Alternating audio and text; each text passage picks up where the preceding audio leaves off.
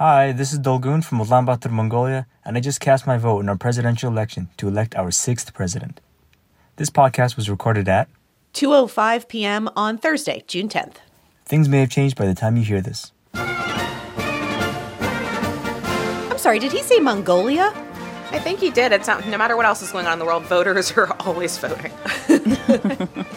Hey there, it's the NPR Politics Podcast. I'm Susan Davis. I cover Congress. And I'm Juana Summers. I cover politics and racial justice. And we are welcoming a new voice from the Washington desk to the pod today, our dear friend and colleague, Barbara Sprunt. Barbara, please introduce yourselves to our listeners. Well, thank you, guys. I'm Barbara. Good to be here with you. I'm a longtime listener, former producer of the podcast, longtime fan, and currently covering politics. Barbara has joined us on the Hill team and has been helping all of us out tremendously on the Hill, but doing a little bit of her own political reporting as well, which is why we wanted you on the pod today. Well, thank you. So you've been reporting on an issue that has been getting a lot of attention in America's ongoing and never-ending culture wars, and that's this idea of critical race theory. So before we dig in too deep to the politics and why this debate's happening, can you just take a step back and explain to us what we're talking about when we use the term critical race theory? Yeah, and well, I think it's important to say, there's a distinction between what it is and what people are trying to paint it as. So what it is an academic approach that was developed by legal scholars in the late 70s and 80s that looks at American institutions through the lens of race and racism. So it takes the position that racism is endemic in society, and so you have to look for its effects in things like housing and the criminal justice system.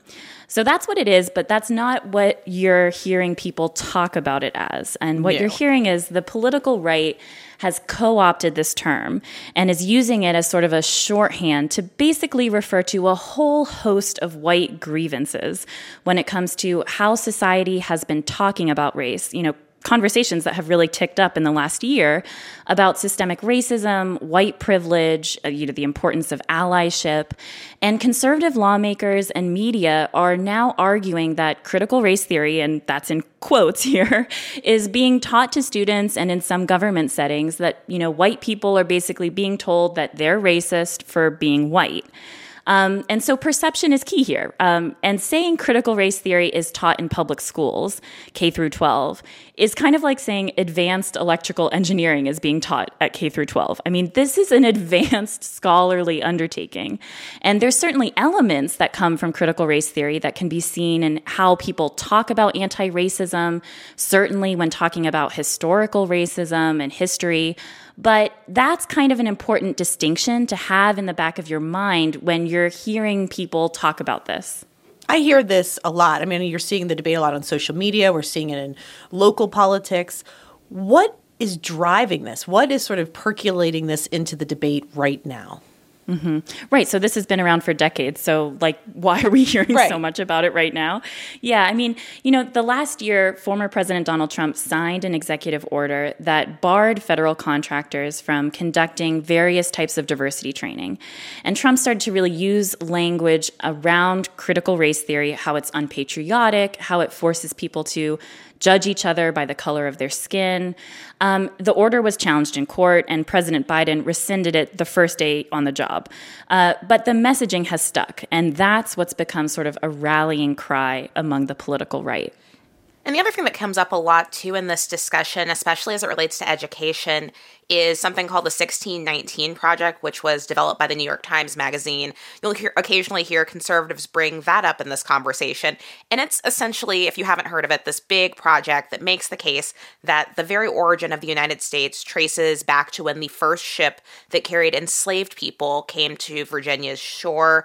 And it argues, it's a really expansive project, that the anti-Black racism of slavery is the foundation on which nearly everything that has made this country exceptional was founded on. And the reason why that kind of has come into the education debate, and therefore this larger conversation about critical race theory, is that in some places across the country, educators have started to use some curriculums that were created along with that project. And if you've seen on social media, there's been some pushback at local school board meetings. I was just looking at tweets of photos from one out of Loudoun County, Virginia, where there were hundreds of people, even amid the pandemic, going to a meeting about critical race theory and their children's curriculums. It's also become an issue on the Hill. I mean, you've seen senators like Tom Cotton, he's a Republican from Arkansas, also one that might be considering running for president in 2024, and others who have supported legislation that would ban money going to any schools that use the 1619 Project in their K-12 curriculum. So it is kind of percolating throughout federal and local politics right now. Juana, how bright of a connecting line do you see here in this debate over critical race theory to the racial justice protests that were happening at this time last year after George Floyd was murdered by police in Minneapolis? Yeah, I think that there is certainly a case to be made that some of this backlash against what conservatives and folks on the right have painted as critical race theory kind of harkens back to that and gives you, I think, a really interesting window into debates that we might hear and might be covering in the 2022 midterm elections, which are not that far away, I keep reminding myself. Yeah. I mean, it's a tough conversation because I think especially on the podcast, like, and the way we cover this at NPR, like, this isn't a both sides debate, right? Like, systemic racism is real. It exists in the U.S. It's a day-to-day reality for millions of people. But Barbara, can you explain sort of the argument Republicans are making for why they oppose critical race theory? I mean, why is it so controversial to say maybe we should teach about systemic racism in our education systems and to our school children? Why is that a controversial idea? Well, critical race theory, and I mean, more to the point, because we've already identified that it's separate from what is being presently talked about. So, I'm going to call it like anti-racism teachings. Like, that flies in the face of what a lot of conservatives have sort of increasingly argued since the civil rights era. That yes, the United States had racism and segregation, but those things have been remedied and it's in the past, and the country is now a colorblind society where race doesn't really factor in.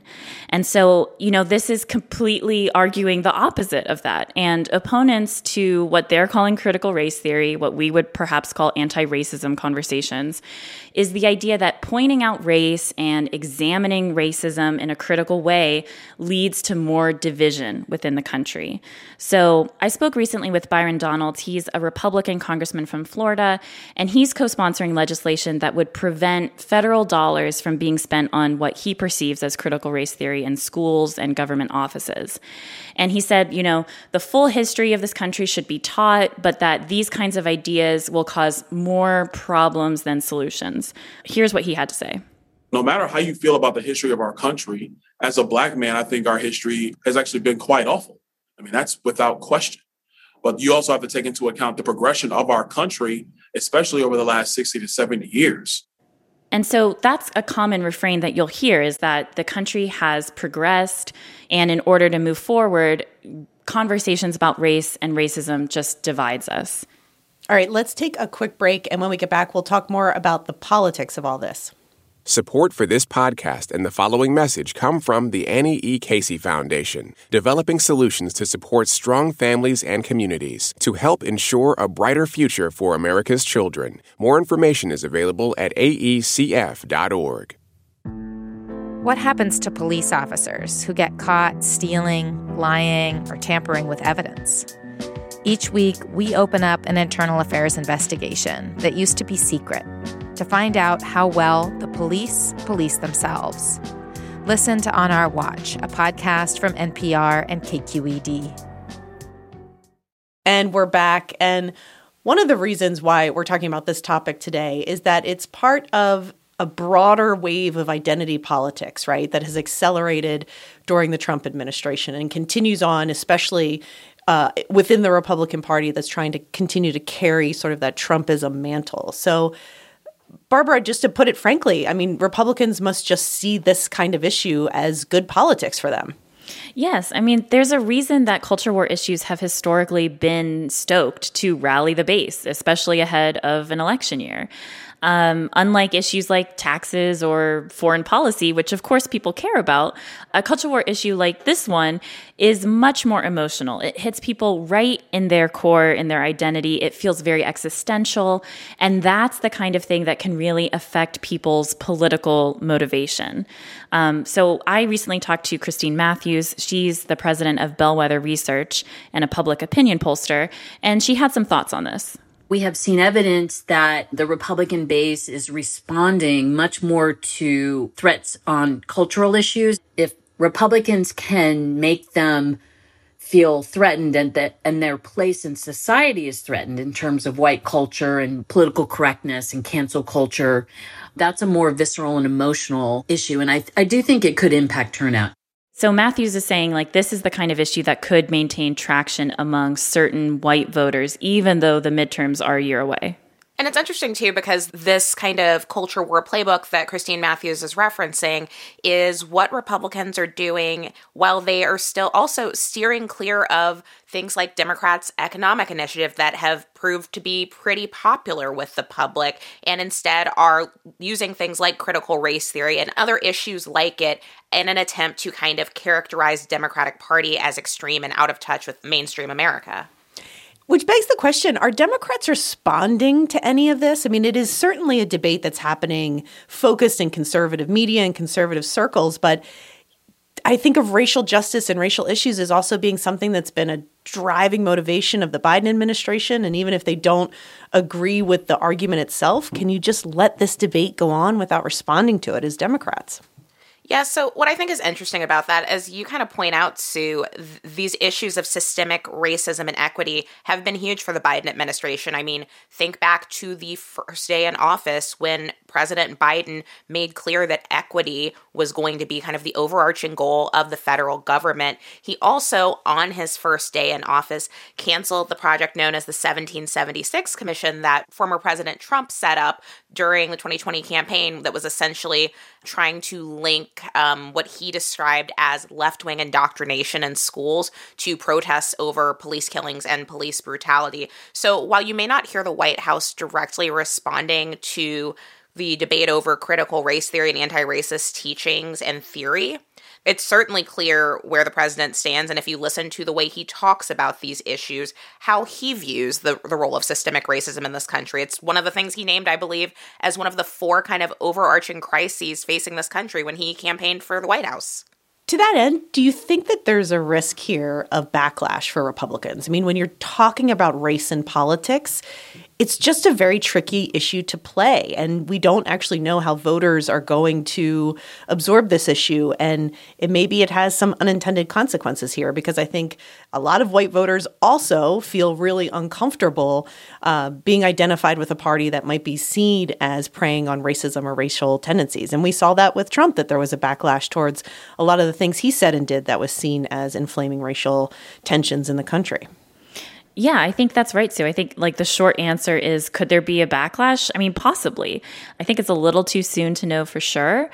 But using identity politics to push a political agenda can be very effective, and we've talked about that. We've seen it play out over the years, but it can also go too far. I mean, and as you said, it wasn't that long ago that we were talking about how Trump overplayed his hand a bit with a lot of the racist comments that he made that ultimately did not sit well with a lot of the electorate. But the slice of the electorate that he needed it to do well with in order to move the needle, that ultimately they were turned off by, is college-educated white suburban women. Yeah.